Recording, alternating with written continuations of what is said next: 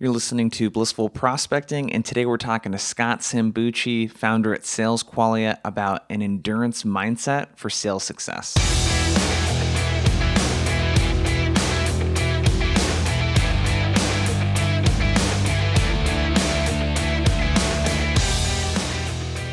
Back in 2009, I had this idea that I thought it would be really cool to run a marathon. So a marathon, if you're unaware, is about 26, well, it's not about, it is 26.2 miles. So I was living in Oregon at this time, going to school in Oregon State. And I was like, one of my friends was like, yeah, let's run a marathon. I was like, yeah, let's do it. And the training for that usually takes, I believe it was 90 days of training. And it's a lot of miles. I mean, you're running 4 times a week. Saturdays, I think it was, you're doing your long distances, and you never get to, when you're training, at least the plan that I was, to the full 26.2 miles. You're usually running about 20. But it takes you a while. It's a lot of hours of training. And one of the things that I felt after I finished that race, and I did terrible, by the way. It took me 6.5 hours. I didn't train as well enough as I should. But one of the feelings that I had that still I carry with me to this day is this sense of I can do anything. I just ran 26.2 miles. I did what normally takes me on the highway about 25 to 30 minutes to drive, because I was living down in a small town called, Brookings is where I grew up, and it was a highway. It was between it wasn't even a freeway. It was Highway 101. So the speed limit was 55. And I remember Crescent City was 30 minutes away. And I was like, I just ran that distance. And it really made me feel like, I can do whatever I put my mind to. And that experience really translates well into sales as well, because sales is very much a marathon, your sales career. It's not about making one sale, for most of us at least. It's about making many sales right over an entire career. Where if you're running a business, it's about running that business and being successful year after year after year. So there's a lot of, I would say, parallels between endurance and that mindset and like being an endurance athlete and sales. And that's why I wanted to have Scott Sambucci, our guest today, come on and talk, because he runs ultra marathons. And if you're just listening to the podcast for the first time, my name's Jason Bay. I'm the host of Blissful Prospecting. And my goal with this podcast is to help you think outside the script in your prospecting and share proven tactics and strategies to help you land more meetings. And what we're focused on today is really more of a mindset kind of thing with Scott. And I know Scott from Sales Qualia. I met him, which you're going to find out in the interview, through a cold email, which is how I meet most of the people in our industry. But I sent him a cold email to get on his podcast. We talked, and he's like, hey, Jason, what if you coached my crew over here? So he works with startup founders on their sales process and scaling their sales process. He's like, what if you help with outbound? And I've been doing that for the last couple of months. It's just been an absolute blast in getting to know Scott. And the dude's just a badass. So he's been selling for over 2 decades. He's been a VP of sales. He's done everything. And he's been running Sales Qualia since 2011. So he's been running his business for a while. And he just has a lot of diverse experience because he doesn't just do sales. Like I said, he's an endurance athlete and he runs ultra marathons. These are races that are like 100 plus miles, I believe, over a series of days. And what we're going to dig into today is how that endurance mindset that he has, how that translates into sales. We're going to talk about discipline and where that comes from and what holds us back from being disciplined and being consistent, especially with our sales approach. And the other thing we're going to talk about is with the startup founders and the people on the founding sales teams that he works with, along with the salespeople, what they're struggling with and what typically holds them back from a discipline and mindset standpoint. So I'm super excited for this interview. Before you check it out, one quick announcement. We're doing a summer virtual tour called Think Outside the Script. And instead of doing a virtual summit where you condense, 25, 30 speakers pre-recorded talks, which I can't stand when they're pre-recorded, into 2 or 3 days, we're going to spread it out over the entire summer. And we have 40 of the best speakers in prospecting. So people that know cold outreach, cold emails, cold calling, that sort of stuff. And we got 40 of them. They're going to be talking throughout the entire summer. We're going to do 2 to 3 events per week that are live. And they're going to be talking all about cold outreach and how we can do that to set more meetings. The cool part too is that it's free. And you can sign up at tour.blissfulprospecting.com. Go check it out. It's free. Tour.blissfulprospecting.com. And without further ado, let's get into the interview. So we met in the way that I meet a lot of people in our industry. I don't know if you Yeah. remember. I sent you a cold email. Yeah, you cold emailed me. Of course you did. How else would we have met? I'm Yeah. sure you probably met your wife on a cold email. A cold Tinder message actually was how Oh, I met my okay. wife. See, there you go. Yeah. I knew it. Uh, yeah. I mean, she It's your swiped modus right operandi. also. Yeah, she Ah, swiped right also. But the funny part to that story is that I was using another app called Bonfire, where you can swipe right on like 200 people at a time, and then I would A/B test headlines on my profile, like the copy on the profile, the picture, like the profile picture, the first picture. Um, so I'd A/B test all these things, and I found out like what would work. And then if I didn't want to go on a date with someone, I'd unmatch them. But we just totally happened. Like she had just moved to Portland 6 months prior to that, and just out of sheer luck, we happened to both swipe right, and mine was in a less romantic way, I think. very process oriented. I love that, man. Yeah. Um, but yeah, we've been working together and talking to each other, I think, for almost a year now or something like Coming that. up Maybe to a year. It's been a good 9 months. yeah, Yeah. and it's been really cool. And what I'm excited to talk to you about and what I want to get into is, and this might be a good place to start actually, is your birthday was just this last Monday as we're recording this. Yeah. And I was telling you before we started recording, you're like the only person I know that like will go on like a 29-mile run for fun on your It was birthday. that was my birthday gift to myself. It was actually my wife's idea of all things because I do these endurance event. I consider myself an endurance athlete. Mostly I'm doing ultra running right now. Yeah. And I sort of joke, I like to cover vast distances by means of self-propulsion. It's the scientific way of describing what I do. And so this year, like a lot of things, everything's canceled. I was supposed to do a really big race in the end of June called the Western States 100. It's kind of the Super Bowl of ultra marathons. It's a 100-mile race and starts in Tahoe, comes down to the Sacramento Valley, and that got canceled. And then other races are all getting canceled. And I haven't been able to go out to the trails because parks have been closed. And so my wife said, we could just go crew you if you want to go just do a long run on your birthday. And I thought about it like driving out to a trail, and that would just take all day, and I didn't want to take their time. So I just put together I decided to run 46 kilometers on my 46th birthday, which turned out to be like 47 or 48K, which is Yeah. like 29 miles. And I just mapped a course from my house around Davis, California, and started at 5:31 in the morning and finished around 10:15. Oh, And it was dude. very fulfilling. Oh God, that's crazy. So how did you get in, like if we take it back, how did you get into all the endurance stuff? Like when did you learn that you were actually had the mindset for it? I guess, because I feel like a lot of endurance has to do with the Mhm. mindset. So out of college, I did a couple of triathlons, like shorter distance Hmm. triathlons. I was in my professional career, looking for stuff to do, stay active, those kinds of things. I did a marathon a long time ago when I was about 24. But did you And do then cross country or anything like that in high mm-mm. school? Oh, so you didn't do any I distance stuff played prior I to that? played soccer. Okay. No, I was never a runner. I just ran playing soccer and other sports. And so the triathlons were interesting to me. I used to watch the Ironman specials they'd have Hmm. on NBC, I think it was. And I was like, oh, that always looked cool. I always wanted to do an Ironman. And so I kind of thought about doing those kinds of races. It was like kind of like a dream of doing an Ironman. And so I kind of like doing these shorter triathlons. And then I went through a stretch of about 10 years where I basically didn't do anything other than, you know, hang out on the weekends with buddies and party a lot. And as I got, I mean, it's sort of like this trap that I think a lot of people fall. I call it a trap because it was for me. Like I came out of a situation where like, okay, now you're out of college where you're kind of like used to partying, and I'm like, okay, I should stop partying now because I have a job, and you want to be serious. And then you realize like, oh, having a job is actually not that hard. It's just like you have to show up, and if you're reasonably intelligent, you can get good work done, and people are like, oh, okay, this is good. And you start figuring out how to cut corners. And so I went through this phase. I was like, oh, so now I could just like, I have all this money because I'm making whatever $100,000 a year, and I got these weekends off, and the nights are off. I don't have to do anything. So I kind of lapsed into this like process of like poker nights and bars on the weekends and all that stuff. And then I got married. So how old were you when Now you got married?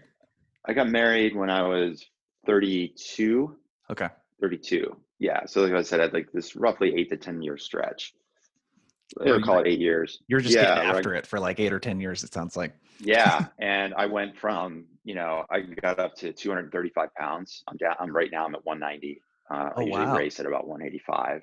So usually my race weight is 185. So, I basically lost about 50 pounds. But that didn't happen overnight. I basically got to the point where I got married, and even though I was married, I was still doing the old stuff. And my wife was like, okay, yeah, but we're kind of married, like, the poker Mhm. nights on Tuesday night until 4 in the morning. Like, I don't know, maybe that's not such a good idea. And so I just came down to making a decision. I was like, okay, I can either keep doing the old stuff, or I can look at this new life that I chose with my wife and say, this is my new life. And in a lot of ways, like going through this birthday this past week, I actually talked with her. We were just sitting outside, and I said, I feel like that moment, or that like point of my life, once we got through that first year of marriage, was really the end of my childhood. Like, my childhood really was those first Mm. 30 years of my life. And now I'm in this second act. People talk about three acts of life. And my childhood didn't extend it all the way through to the point I was 32. And now I'm in the second act. I'm about 14 years into act two. And that was really the catalyst for me, looking for, like, okay, if I'm not going to party on the weekends and stay up to 4 in the morning on a Tuesday night playing poker, what am I going to do? And my wife was working on her PhD at UC Davis. We were married, had no kids. So she was research, study, TA, all the stuff that goes with being a graduate student, all night, all weekend. And I'm just at home doing nothing. So I broke out my old steel frame Diamondback bike and started riding again and running a little bit. And we went on a vacation to Hawaii with her parents, and it was happened to be in Kona. And the condo where we were staying was right on the main highway where all of the runners finish Oh, wow. their Ironman. And I was just sitting there. I'm like, this is the road that I've seen on TV probably 10 times. I've watched that show how many times? And so I just got up one day, one early morning, and I went for a long run. And I came back and I decided I'm going to start doing triathlons again. Dude, And that was back when I was 33 years old, so about 11 years ago. I love it. You mentioned something about weight loss. I didn't know that about you, Yeah, actually, that you used most to. people don't. Most people Yeah. are really surprised to hear that. Yeah. Yeah. So we're about the same size, actually. I'm about 6 foot, 190-ish, 195 pounds. I don't have the endurance chops that you do, but I did go through a period where I put on maybe 15 or 20 pounds of, you know, well, it's probably more like 30 pounds because I lost the muscle, where I just was Mhm. drinking a lot and, partying and doing a lot of that stuff. It was like, when you look at because it takes a lot of discipline to lose weight usually, right? I mean, and then to keep it Mhm. off. Have you ever struggled with like that discipline, or was there a journey there where you had to like be like, well, to lose Mhm. weight, especially with endurance, it's like a day to day thing. It's not like I just eat really Yeah. well for a couple weeks and lose weight. What was Yeah. that process of like the discipline? Was that ever something that you struggled with? Um, I struggle with it. I still somewhat struggle with it in the sense of, like, I love, like, I'm like kind of away from the beer and stuff. I think I'll still have a beer or two. It's not like I'm like Yeah. completely forbid myself from alcohol or anything like that. But I love cookies. I love sweets. I love ice cream sandwiches. And so when I'm training, I have to be really disciplined because of the diet um, that I take. So I typically try to follow it when I'm in training mode. I follow a ketogenic diet, so which is like Mhm. really low carbs. Um, and so I actually use an app where I'm monitoring my caloric intake every single day. I like scan every bit of food, and I'm monitoring how many calories I'm taking in. Because if I don't, like right now, because I'm not training, I get loose. I'm like, oh, I'm food shopping, so I'll just grab a box of cookies. Or it was my birthday, so my wife bought me a box of donuts and some cookies and some other stuff. And if it's there, I will just devour it. And so one of the mindset things for me is just like keep it away, like make sure, like, create an environment where I don't have options. So whether that's diet, keeping the cookies out of the pantry, or making it really easy to follow the routine that I want to follow. So another example, like in our garage, we have a gym that we've assembled over the years. It's a squat rack with kettlebells and a box for box jumps. We have a wall ball, And so like right now in lockdown mode, I have no excuses. Like I can go walk 30 steps into the garage, and even if I do a 15-minute workout, I can go get something done. So that it reduces the friction or the excuses of why not train even though I'm not in training mode. I have multiple pairs of running shoes. I keep them in different places so that if I ever want to run, it's like really easy. I just put them on and I go. So I think it's just like more about creating the environment. So that is what allows me to stay more disciplined. Because if you put yourself in a situation you have to keep making decisions or choices, then I think that just gets fatiguing. I mean, there's a whole set of research around decision fatigue Decision that fatigue. Yep. people get, and your willpower goes down throughout the course of the day. I see it myself even now, end of the day, because I'm not really training. I'm more loose on my diet, and so at night, if I'm getting catching up on email, I might go grab a box of cereal from the shelf that is my son. It's supposed to be for my son, but I'm like, oh, great, cinnamon squares. I'll take some because it's there, but usually it's not there, and so um, my willpower is definitely no different than anybody else's. So I just try to create an environment where I don't have to make those choices all the time. So that's really what I find interesting about that is that, and I'm curious what your thoughts are around discipline, is I think there's this misconception about discipline in that it's about making those decisions. And really, I think what it's about is the things that you mentioned. It's you have a way of monitoring activity, right? You're tracking the calories. You're keeping bad things away from you so you don't have to decide to not do those things. And then you make it really easy to do the things that you need to do, the training, portion of it. Yeah. What do you think about that? Yeah. I would say like discipline is actually removing decisions, Hmm. not making decisions. Yeah. If you remove the decisions, that makes it easy to stay on course. So like using the lockdown situation, even though again, I'm not training for a race right now, I think it was like 2 or 3 weeks into, it was like towards the end of March for a couple weeks into this whole stay at home lockdown thing. And I was pretty much still trying to keep a workout routine most days. And then on the weekend, I might have a beer or two. And I remember one weekend, 2 nights in a row, I had like 2 beers both nights. And I woke up on Saturday and Sunday morning just kind of not feeling fresh. It wasn't like I was hungover over 2 beers, but I could just tell I wasn't feeling I didn't feel great. And like these are the 2 days that I should probably get some rest because I don't have to wake up at 6 in the morning and get work done. And I just decided, okay, here's what I'm going to do. I'm just going to decide now I'm not having any alcohol for the next couple of months, until this sort of lockdown thing is over, then I'm just not going to have any alcohol. So that what that does, making one decision to save 1,000. Greg McKeown talks about this in his book Essentialism. Yep. Make one decision to save 1,000.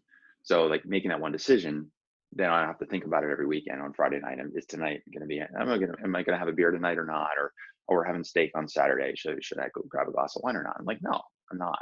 No, certainly there's times where we had a steak on Monday night, I think, for my birthday, and it would have been nice to have a glass of wine. But I'm like, what's the real cost of that?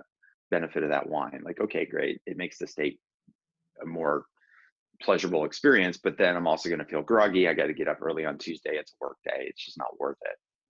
And so I did the same thing for training. The last race I did was in February down in New Zealand. It was a 100-mile ultra. And so back in early November, I made the same decision. I basically said in early November, we've got holidays coming up with Thanksgiving and Christmas and New Year's. And I just decided I'm not going to have any alcohol until after the race is over. So that way, every time we're at a party or meeting with friends or whatever, I don't have to worry about making that decision. And it was tough because we had, lots of stuff to go do around Christmas time, but sometimes I wanted that beer or a glass of wine, but I was just like, it's just the longer term outcome is more important than a glass of wine with a turkey dinner. Yeah. No, I hear you, man. I always think about things in terms of utility, very economics, way of thinking Mm-hmm. about like, what am I going to get, from this thing that I'm consuming or the money that I'm spending and is that thing going to make it, worth it or not? Because a lot of things, especially if you have the money, it doesn't really matter how much it costs, at that point. It's Yeah. the toll that it will take on you. So this interesting thing to me about discipline is when someone says, hey, you're so disciplined, because I get that compliment sometimes. I'm sure you get that compliment as well. It's really about, no, I'm just really good at being proactive and making it easy Yeah. the things that I need to do and like removing the decision aspect to it. Yeah. So removing the decision, and then I think the other piece to it for me, and I was thinking about this morning actually on a run. Um, yeah, there's a phrase that Seth Godin talks about all the time when it comes to would-be writers. So I've listened to him on a number of different podcast interviews, and he talks about people with writer's block, and he doesn't believe in writer's block. And his perspective on it is that the reason people feel blocked is they're not willing to deal with the dreck, meaning that you have to write a bunch of crap and in order to get to the good stuff. And most people aren't willing to tolerate that, what he calls dreck. They're not willing to deal with it. And like Stephen King talks about this with his book. He wrote a book about writing, and he talks about writing being archaeology. Like the story is there. You got to like dig it out and figure out where the bones are. And then once you know what the bones are, then you can, clear the area and let the story unfold. And so once you've created this environment where it makes it easy to get started, you then have to like make that decision to start, even like those days where I know in the garage it's going to suck because I went to bed at 11 and I was up at 5 and I'm feeling tired and it's Thursday night and I really don't feel like doing it. It's the what you were talking about before with the utility of, okay, I know I really don't want to start and it's going to feel horrible. In the end, it's going to be worth it because I know that feeling of endorphins, of freshness, like when I'm done, out of breath, sweaty, and finished, I'm going to be glad that I did. So step one is like, removing decisions. And then step two is just be willing to start, even if you know it's not going to be great as an experience. And that whether that's prospecting and sales or going out for a run. This morning I got up and I was like, this is going to be a horrible run. And the first 6.5 of the 7 miles were actually pretty horrible. It's just like my legs were tired. My knees are still a little sore. But the environment was great. It was a nice, cool morning. And I just figured I'm just going to keep going. And then the last half a mile, I finally felt like I hit a stride. So it took me 6.5 miles to get through that, to find a half a mile of like real running bliss. But had I not decided, okay, I'm going to go do this and then start it, I never would have had that experience. Yeah, there's so many parallels, I think, especially with prospecting and being, this endurance like mindset where it's like the activities I'm doing right now, I don't actually see the fruits of it like right now. But this utility concept, it's kind of like looking at the ROI of things that you do that are hard to quantify the ROI of, things that you can't really measure with money that are more of like an activity and do I feel good or is it good for my health kind of thing. But let's start talking about some of those parallels because we were talking about this prior and I think there's just a ton of parallels between what you're doing as an endurance athlete. And if I looked correctly, you've been doing sales for 24 years? Yeah. So pretty much out of college. Yeah. You've been doing this a long time.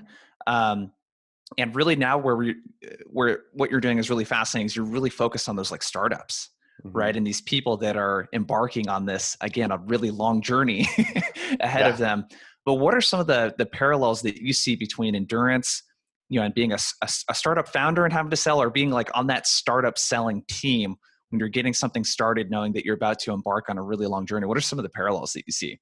Well, it's a great question. And like one of it is like just thinking about the consistency, like whether you're prospecting or selling or doing anything on a startup, like there's never going to be one day where you're done. So you can't go walk into like, okay, here's the day. It's going to be this is the day where everything's going to be awesome. Like, there's going to be ups and downs. Instead you say, okay, I have to do the work every day. So let's say in a prospecting sense, it's saying, okay, every day I got to do my 20 calls, no matter what. And some days are going to be bad days, and maybe 19 of those calls will be terrible, but then I'll get to 21 and it'll be good. You have to sort of be willing to deal with that and do that work, and also do the right prep so that when you do get the right opportunity presented in front of you, you can take advantage of it. So like using the birthday run that I did as an example, I haven't been training, like doing any running. I've only run 10 or 20 miles a week for the last couple of months. But because I have first had a really strong foundation, because I've been doing these races for 10 years, And secondly, because every single day I've been working out and exercising since I made that decision in March to exercise every single day, that at least I know my muscles are strong, my tendons are strong. I'm not going to injure myself. So I've had that foundation. So like every 15-minute workout that I've done, even the one back on April 3rd, then I know that contributed to me being able to wake up at 5:30 or wake up at 4:30, leave the house at 5:30 and go do a 29-mile run and know that I'm going to be able to get it done, even if it's not going to be the best 29-mile run I've ever done. So like being able to just being consistent, doing the work, putting in the foundation for that future payoff. What do you see people like in the businesses that you work with and the sales, folks that you work with right now? What do you see getting in the way of people being consistent? That's a really good question. A lot of it is, so I would say there's two things. So one is a psychological barrier, and the other is a self-management barrier. So the psychological barrier is just the fear. Like I think all of us, however long you've been doing sales, I've been doing sales for 25 years. Every sales call I do, even today, I get a little nervous. And I think that's a good thing because it means I care. Right. And by the way, that's hard for me to imagine, I know. And I tell that to clients because I want clients to know that even though I've been doing this for 25 years, like same thing, if I'm writing an email response, if I'm writing a LinkedIn message to somebody, if it's like a connection request, like, yeah, I just want to connect. But even then I'm like, I care. I'm like, I don't want to screw this up. I want to make sure that this person knows this message is for them. It's not like I would like to add you to my connection. Like I want them to know I looked at their profile and like, hey, there's a reason I'm reaching out. And this is really me in this 300 characters that I get. So I care about that message. I care about the emails that I write. I get nervous if I send off a video to somebody that I've never talked to before. And sometimes I'll do 2 or 3 takes on Vidyard because I want to make sure I like capture what the emotion is that I want to relay. And I think that fear never goes away. It shouldn't ever go away. Like I'm scared before every race I ever do because there's a certain component of it. Like, okay, something could go wrong here. That's why I do them. Like if there's no fear of failure, then what's the fun in doing it in the first place? That's a really great one-liner right there. I don't know if this is a generational thing, but so my parents' generation, so my parents are in their late 50s. So whatever generation that is, I don't even know. But the men, I'm curious your thoughts on this. I don't want to make this political, not in that way. But the men in that generation, typically what I heard growing up was this, it's not okay. You have to be fearful. And my dad was not a jerk and he's very supportive, nothing like that. It wasn't toxic, masculinity at its worst. But there was this like, it's not okay to be fearful. You just need to do it anyways. And what I just heard from you is just an admission that you are fearful and that it's okay. And I just wrote a post about this last week, actually, around cold calling. I was like, dude, I get so nervous before a cold call, especially if I'm calling a VP at a big company. I'm like, the heart's racing, like, So how do you manage that fear? Because you take action regardless, it sounds like. How do you manage the fear and work with it? It's the decision that we've made earlier that says, okay, I know I need to do this. This is part of the business. Is number one. Number two is if I'm asking clients to go and say, hey, you've got to go do outbound, or you've got to call people before a demo and ask them questions that might make them feel like they signed up for the demo and I don't want to annoy them. I'm like, no, you have to do these things. They're like, yeah, but I know they're busy. Like everybody has the yeah, but. And so it's almost like, well, they're expecting me, like I have to lead by example. So I can't ask a client, oh, you have to go run this outbound sequence, or you have to go do these LinkedIn connections, or you have to do these videos. I can't expect them to do it if I'm not willing to do it. Like we're doing a 10-day video challenge right now with our clients as part of our coaching program. And every day is a different type of video. And the very first video we had them do is just a simple thank you video to a client, to a customer they have, because that's like the easiest thing to do. It's like, hey, Jason, you've been such a great client. Let's say thank you. Your product idea has been wonderful. It's been wonderful working with you and your team. Let me know if you need anything. It's like easy. But then every day they get a little bit more difficult to like day 4, the video that they had to do is a cold email video. So it's like, hey, Jason, I know we haven't chatted before. You may have seen the email I sent over to you last week about how we work with XYZ companies. I wanted to send you a quick note so you can get a little sense for who I am. Here in this email, if you look above, there's a link to a case study that I wanted to share with you because it's just like a company like yours. So if you're ever up for a chat, let me know. Like that's, a basic cold video email that you would do as part of a sequence. I had to do that because I was giving an example in every video post. And I'm like, I got to go do this video. Yeah. And I felt a little nervous, but if I'm going to ask them to do it, then I need to be willing to do it. Well, that's the difference between, and that's also another thing that sticks out to me about you too, in getting to know you is, that's the difference between you and most of the sales trainers out there. And I would throw myself in this bucket of, the stuff that we tell people to do, we do. Like we actually know how to do this shit ourselves. You know what I mean? Yeah. So what I heard there's like this acceptance, kind of part of like, hey, I'm acknowledging that I'm fearful, but you've already made this decision. And have you read Influence by Robert Cialdini? Oh yeah, absolutely. I have not read it, but I have like the principles, because it's a dense book, if you've read it. I wonder if there's some parallels here, the psychology of the law of consistency or whatever it is, where it's like, hey, if I say that I am this person and identify as a person that does this stuff, and I put that out into the world, whether that's I'm coaching and training people that, or putting it out there on LinkedIn or whatever, I'm going to feel so much more pressure to do that. And I guess people call that accountability. Yeah. Do you think that's part of it too, where it's this almost, I identify as someone that does take action regardless of fear. That's just who I am now. Is part of it that? I think so. I mean, I do that with races that I run. Whenever I sign up for a race, I tell people about it. I tell my friends about it. Yeah. I post about it on Facebook. I talk about it on LinkedIn. And even so far as I'll talk about time goals that I have. Now, I don't do a race looking to win, but I think about like, what's a good push for me? So like this Western States 100 race that I was supposed to do in June, there's this kind of threshold, like getting under 24 hours, you get a silver buckle if you finish under 24 hours. And it's this kind of like, and about a third, maybe a fourth of the runners can get there, but it takes a push to get done in under 24 hours. I've never done a 100-mile race in under 24 hours. But when I found out I got into this race, I did a public video about this. I'm like, this is my goal. And it's a forcing function for me. And I had a piece of paper that I had taped to my window that said 23:59:59. And it was on my bathroom mirror. So in the morning when I walked in, 23:59:59. So that way, if I'm on a run and I don't really feel like pushing that hard, then it's in my brain. It's like, okay, I don't feel like pushing, but for this next mile, I'm going to go a little harder. Or when I get home, instead of just stretching, maybe I'll do 100 kettlebell swings. What's that one little extra thing I can do that's going to get me under 24 hours? Because I may or may not get there. And now I've got another year to train for it. I may not get to 24 hours, but at least I want to know I've given everything I could to try.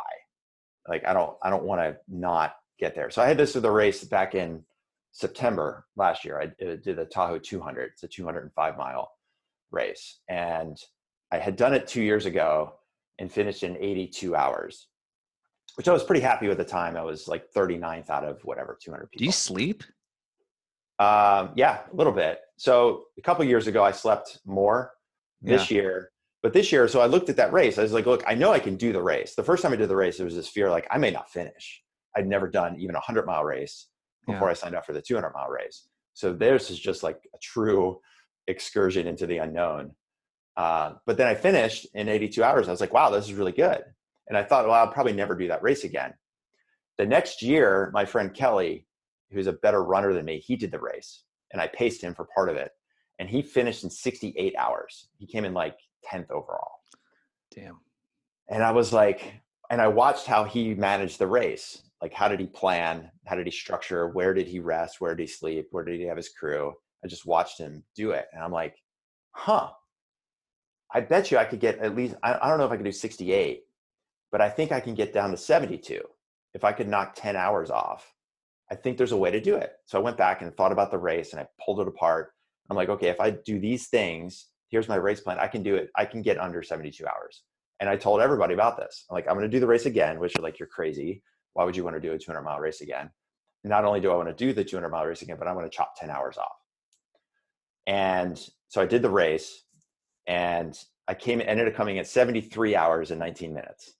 Damn. So I just missed, and I know exactly where that 1 hour and 19 minutes is.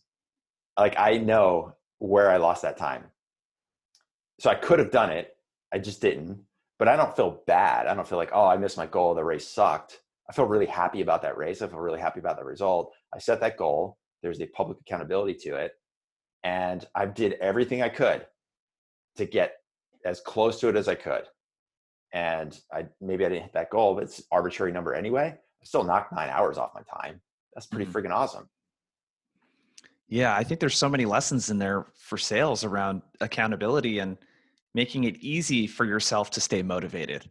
You know, if you put, I don't care what anyone says. Like, when people are like, oh, activities, don't measure activities. I'm like, you got to measure activities. Come on. Yeah. You got to measure the number of calls and the number of emails you're sending out. Put that on a sticky note, put it on your mirror.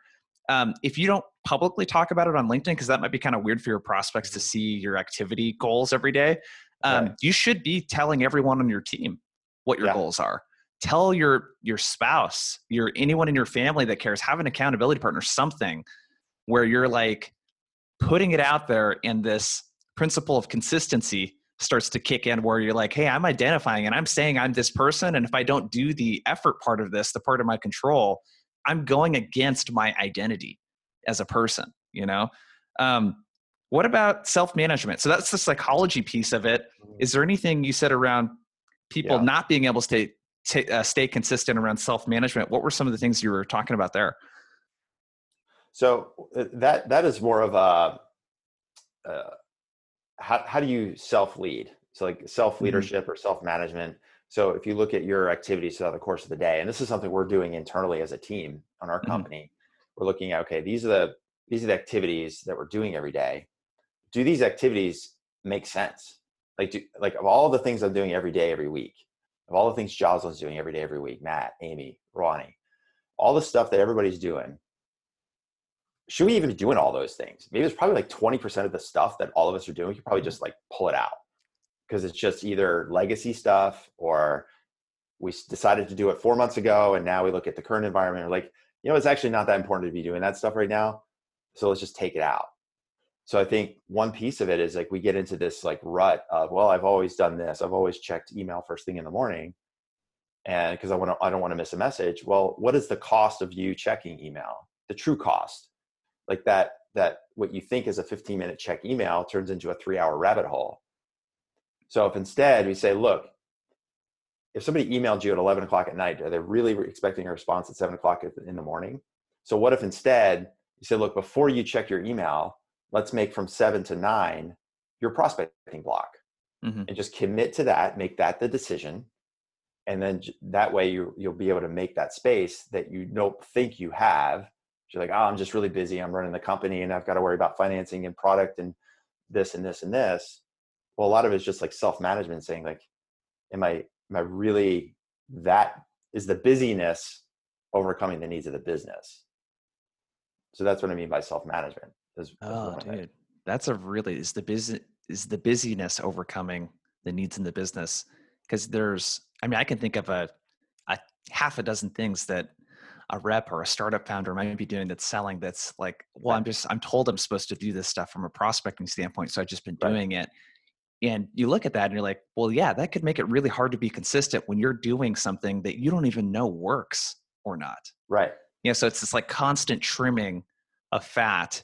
And you mentioned something around the response time to email too. And one thing I have to point out is that there's this study that people have seen with inbound leads on the response time, and it's such BS. Like, a lot of people take that as, well, as a sales rep, if I'm prospecting and someone responds to my email, I got to get back to them in 5 to 10 minutes. No, that's just not the case. In fact, I think that doesn't make you look very busy if you have to feel the need to respond within 5 to 10 minutes and you don't have boundaries either. One thing that I'm willing to do, it just happened today. A guy signed up and I'm trying to get him to actually schedule a time, but he called me and then texted me. He's like really trying. I'm like, I'm literally booked up today. I don't have time to meet. I can meet at these times. Like, I'm making it as easy as possible as I can for him to book a meeting, but I'm also willing to say, dude, that's a boundary I have. Like, if he needs to communicate in that way, I'm not going to be a good fit for him. And I think part of this consistency thing too is like knowing what to say no to. Mm-hmm. Yeah, I think so. Like if you're like if you're an SDR or you're an account exec or even like a startup founder, right? There's this. I'll use the email example because it's the easiest one. Everybody feels like I got to check email. Well, let's take an extreme case. You know, does Elon Musk wake up in the morning and worry about his email? Does Bill Gates wake up in the morning and worry about his email? Of course not. Right now, those are two of the most significant figures in the world today. But if you think about like how do you own yourself? Like how do you manage yourself? How do you manage your time? How do you set expectations, to your point, with people?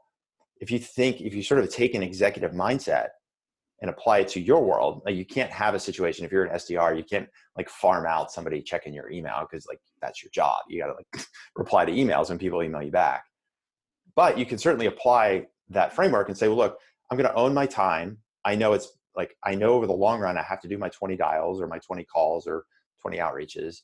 If I don't get those done early in the day, then I get lost in email rabbit holes, or I do a demo in the afternoon. And then after the demo, I've got all these follow-ups. And all of a sudden, by the way, I'm homeschooling and my husband needs some help doing some project. And now all of a sudden, that time I thought I was going to spend doing prospecting from 3 p.m. to 5 is gone, just vanished, which happens to me pretty much every other day working from home, right? My wife's a PhD economist. She's doing research papers, like unique research that nobody else in the world has ever done. She's a UC Davis agricultural research economist. It's like deep work too. That's deep work. We talk about this. Yeah.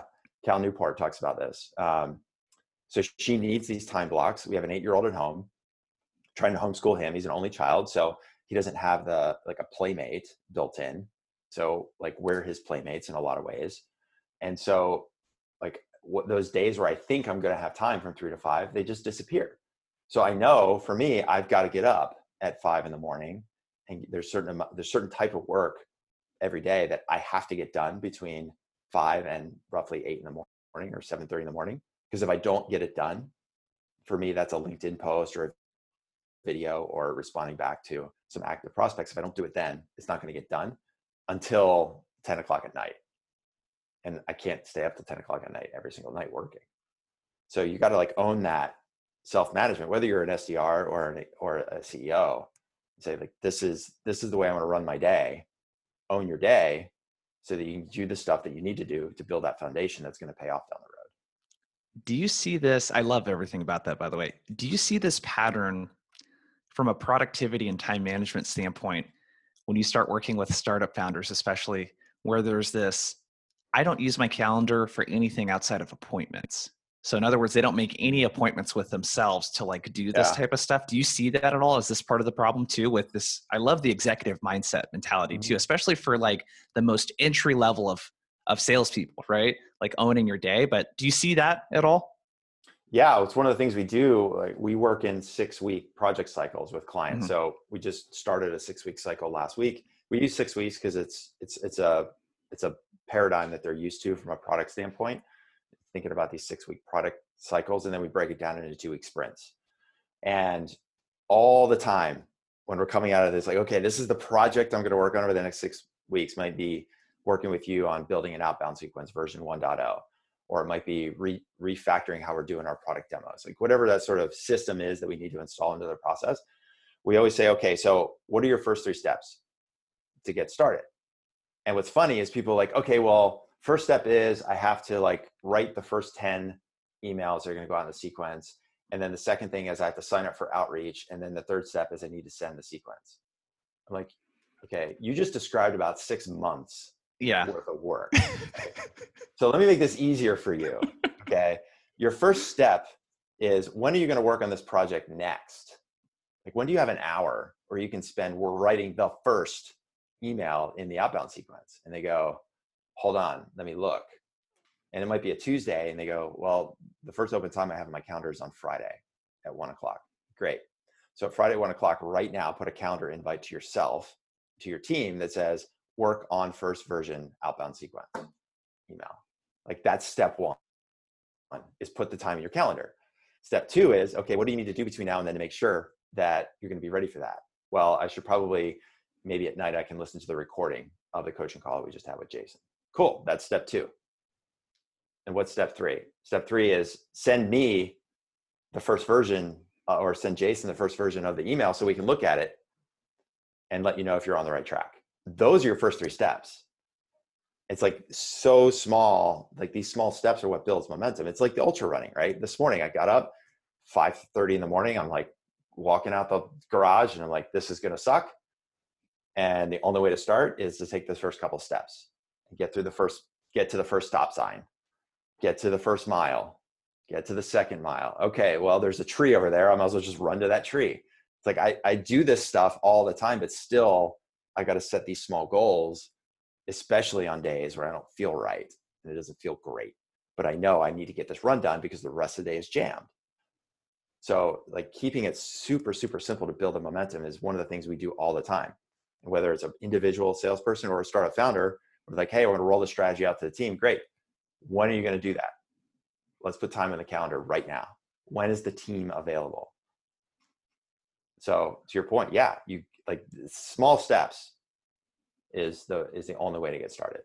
No, I love that. And that's something I've learned from working with you a lot, actually. And it's this, there's something to being able to check off a box. There's something mentally that feels so good about making progress. And when you make the progress easy to make, it's like losing weight, right? And you see it, you lose a pound. Like the motivation is really easy after you start and you have just a tiny bit of success when you're trying to lose weight, right? Totally. It's like, oh my God, I just lost a pound. That was easy. I did that in like 3 or 4 days. Like I can do that again. And I think taking that same approach as a startup founder or SDR or whatever it might be, hey, if you got to rewrite your stuff, dude, just make it really easy. Just start with a first email. Just get that done. And then once that gets done, send it.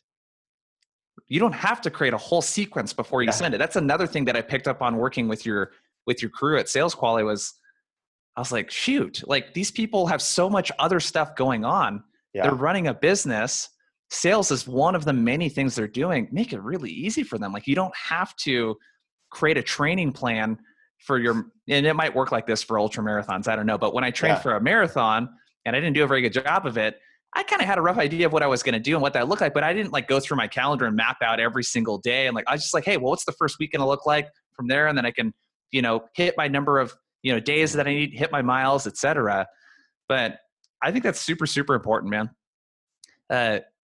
Oh, we're out of time, dude. So that's a time where I could go for like another 6 hours. Yeah. We're just getting started, man. It's like mile one. No, I love this, dude. This endurance mindset for sales success, I think is so important in these micro wins. But is there anything else you want to let us know? Like any other last words of advice? And then let us know definitely, what you want us to check out, how to connect with you, that sort of thing before you take off. Easiest place to go is just our website, Sales Qualia, qualia.com. If you go there, what I always encourage people to do right there at the homepage, there's a big link that says download. There's I wrote a book last year called Stop Hustling, Start Scaling.